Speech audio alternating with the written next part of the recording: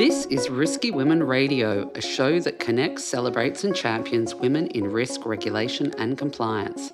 We're here to share the insights on the biggest issues in our industry and hear inspiring journeys from our global members.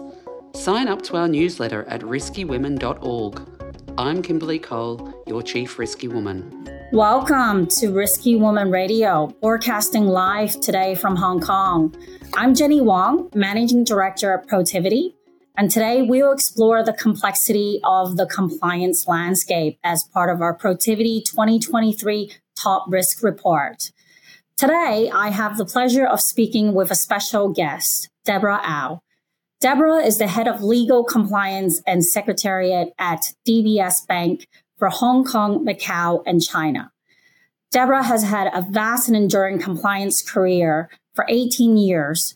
Just to name a few of her career highlights, being the Chief Compliance Officer for Hong Kong and Macau at HSBC, where she was instrumental in guiding the bank through the DPA and skilled person review. Debra's compliance knowledge and experience was further developed from her time at Goldman Sachs and SocGen. Debra, thank you so much for joining us today and welcome to the show. Thank you. Thank you, Jenny, for having me. We would love to hear in your words about your story and your career journey. Debra, what is the biggest risk that you've taken in your career and has it paid off? Yeah, the biggest risk I've taken in my career is the switch from my career in SocGen as a pure compliance. And then when I stepped into HSBC, I actually getting myself into the frontline role into the COO office. And I'm sure during that big switch and along the way, you've had obviously mentors and people who's inspired you. So we would be really interested to know, Debra, throughout that journey, who's inspired you the most? I think it's my mentor, my life mentor, really. Someone, my previous bosses, Eileen Flaherty, who actually inspired me the most, that the career advice that she gave me, and also my other mentor called Gary DeWall, who is very quite distinguished New York lawyers. Both are lawyers in U.S., one in Chicago and one in New York. And their combined career advice for me is don't limit yourself and take control of your own path. So that is one of the reasons why I would love, being in legal compliance or risk as the support function or control function, previously being seen as cost center. I really want to understand the vast majority, why we always being, boxing into the boxes as a control person where we don't know the business. So that is one of the reasons why I put myself above my comfort zone. Yep. And jump into a bank, which is, having the precedent case as DPA and then really rolling off my sleeve to try to understand what exactly is the problem in the business and how to help to provide inputs to contribute to the bank and settle the crisis or challenges where the bank and the financial industry is first and foremost facing. That is some really good career advice. So diving in more into our topic today, Debra, what do you think are some of the biggest regulatory compliance challenges facing the Asia Pacific financial institutions? I really think, with the recent years of geopolitical uncertainty and the business, evolving so fast, if you look into the market, if you're close to the business, you see Bloomberg every day is changing the chart, and the walls, unexpected. I do think the biggest regulatory compliance challenges for APAC is the diversified, jurisdiction with diversified regulatory requirement and landscape that the financial institution needs to comply with. Yes, and I think that, that's definitely one of the top consideration for a lot of the institutions nowadays. Moving on, I'd like to also get your thought, Debra. How do you see the compliance function changing to adapting to the technological paces, such as digital growth, entry into new markets, and also customers needing faster, easier, and more efficient interaction with their financial institutions? And what are some of the consequences, would you say, of not keeping up with that pace with the business? Well, I do think, given the world is changing, right? We're not now using, really new ways of working like we now having the interview online, which is not, usually the 10 or 15 years ago, which, I don't want to quote how long I've been in the industry in my age now. So I do really want to highlight is I can see that in the next, 5 or whatever very quick near future, we don't use PowerPoint presentations in our governance forum, for example, with the use of AI technology, RegTech and FinTech. We may have some real-time data, and then we can just use dashboard real-time, click in the button. Compliance can do a real-time check-in challenge to the business, to the front line. And then we hold up a bit of our second line of defense roles, stewardship, to adhere to our roles as a second line of defense.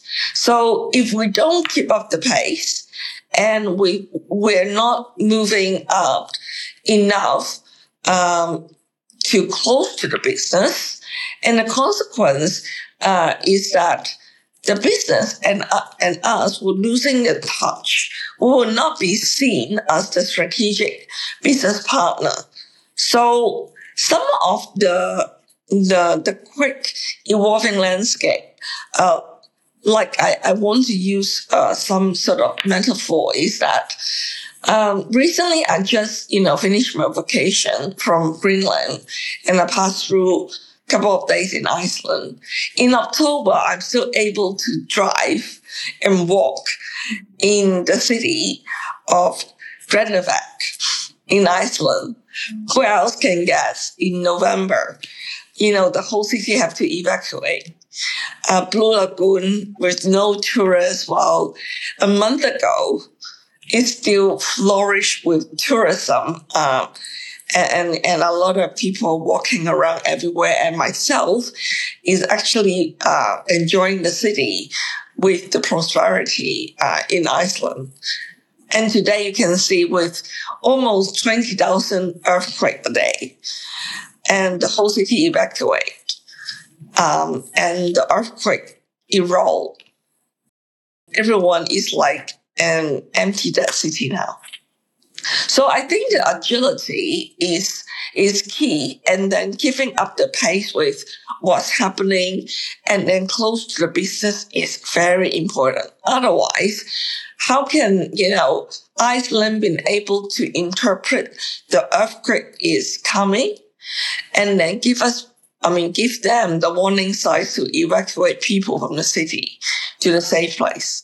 I think same metaphors applies. I really like that analogy. I think that's just the emphasis to your point is just how quickly can we adapt, and the agility is really key for us to keep up with the business. So Debra, looking ahead, I mean, you've already touched on it a little bit. What do you think, or how do you foresee the compliance function forming in the next 5 to 10 years? How is that going to differ from today? And, you've already mentioned earlier AI. What role will AI play? And what will be the keys to success for us? So I think the cornerstone really is to, in the next 5 years for compliance function, is to maintain the private-public partnership, which is, to work with the regulators together, because technology is evolving, every day. Who can imagine AI, then Gen AI, and so forth, we're using today, right? I don't want to use the word ChatGPT because in Asia it's diversified, it's generative AI. And now what role AI can play or will play, I think it will be a majority of roles that help us do our work much more efficient, effective, and the human touch still wouldn't be able to, completely supersede, because the essence or the crux of compliance function is to give and provide quality and strategic advice, being the trust and value strategic partners to the business. And that I don't think AI or generative AI will be able to master it. So as long as a good compliance officer keep up the pace with business, strategic partnership, and then also externally, with the other hand, is public-private partnership as the cornerstone, maintain a good balance act, and keep up ourselves with mastering the use and know-how of AI and generative AI can help to do our work much more efficient, effective.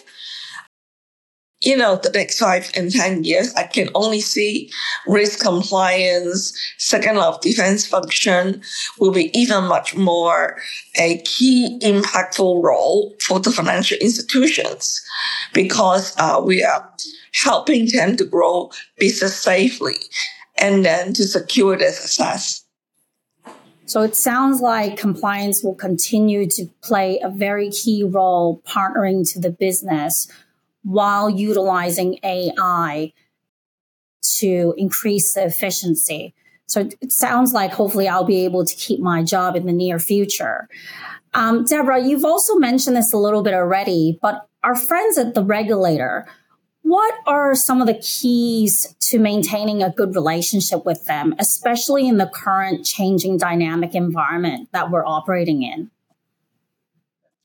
I think fundamental is really the partnership and the trust that we need to build, work together in collaboration and in a collaborative way with the regulator together on the key priorities where we all want the community, the industry to move forward to a better place, to the better, success, and keep on this agenda, in a transparent and collaborative way in partnership. I think that's kind of the cornerstone to maintain good relationship with the regulators.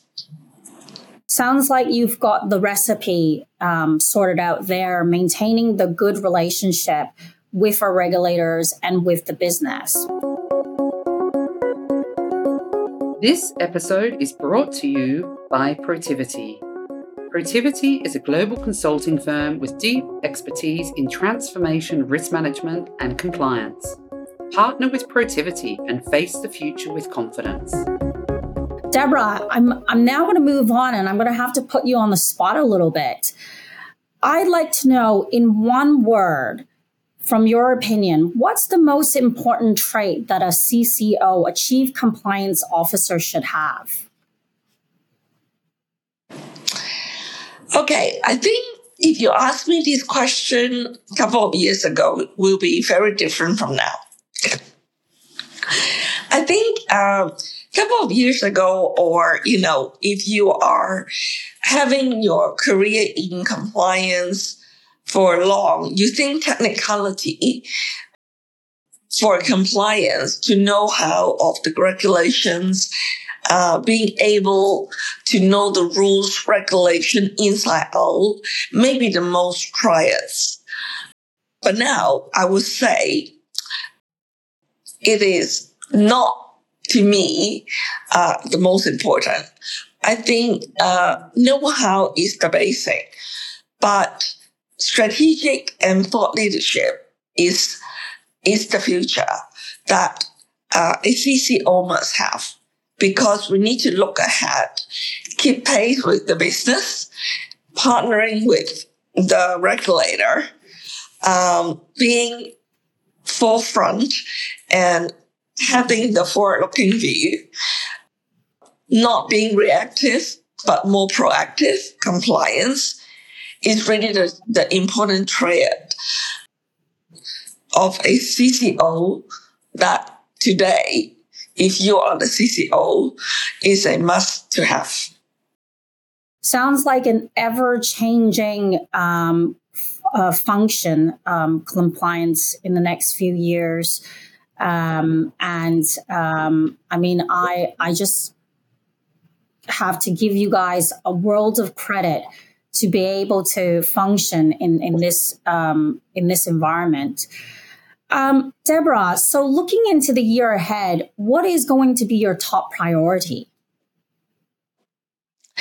I think my top priority is to keep on upskilling and reskilling people, changing the old school compliance, allow me to use the word, the mindset, with, from a reactive compliance mindset to much more a proactive mode, because previously we always used the word reactive perform. Now I would say compliance have to proactive, prevent, and preempt. Because we cannot get ourselves back into the loop. If you see the history of each financial institution that move from crisis or some legacy history, there is no longer, the luxury to be reactive and then we perform. We need to be proactive to prevent and protect. Sounds like you just need to be 10 steps ahead every time. So that's definitely going to be an interesting journey for all of us. And Debra, as a final question, what is the one book that you would recommend to all the upcoming leaders within the risk and compliance space? So there is a book that I really want to introduce to everyone, which is the book called from Harvard Business School, is Stop Worrying on What Other People Think. So I think later on I will share the whole book name, and it's a recent published book under Harvard Business Review. And it talks about the idea of FOPO theory, is fear of people's opinion. I think compliance, and especially for female, if you are in the risk and compliance areas and you are one of the female leaders in the chair, we tend to be very humble because we're female. And for new leaders, we try to always observe what other old folks think. But because of that, we tend to think too much. And we limit our potential and try to let the Asian brain or others to take control of what we really think. So sometimes we may, hold on a bit because as a risk and compliance, we may want to observe and a little bit conservative. But now with the evolving, changing landscape, I do think the need to start taking back the control of ourselves in order to be comfortable and able to speak up is very important. And recently I learned from my one of my manager. He did say something which also inspired me quite a bit. So he gave me a feedback and say, Debra, I think you are a driven and aggressive person. And, my immediate reaction when I heard the word aggressive, and I found that, why do you use the word aggressive? And he said, what's wrong with that? We need female on the table who are senior leaders to be a bit aggressive. But in my mind, the Asian brain, I equally, think aggressive equals sign to stereotype. So flip side of the coin, why it has to be stereotype? So I think there is always two sides of the coin. And I think this book will help a lot. And I highly recommend. I really like that last point, and the example you gave about the aggressive. I can certainly relate to that, and that resonates a lot to me as well. Just as a senior female leader, walking into some of these conference rooms nowadays, it's like, well, what is wrong with coming across as aggressive? So. Thank you so much for your time, Debra, today. You've certainly inspired me a lot. I'll definitely go and look into purchasing that book and hopefully get even more inspiration from that book. So once again, thank you so much for your time, Debra, today. Really enjoyed our discussion and all the best in the future. Thank you so much, Jenny. And thank you, Protiviti and Risky Woman for having me. Thank you. Thank you. Thank you for listening to this episode of Risky Women Radio. Be part of the ongoing conversation and learn more about our events and other programs at riskywomen.org.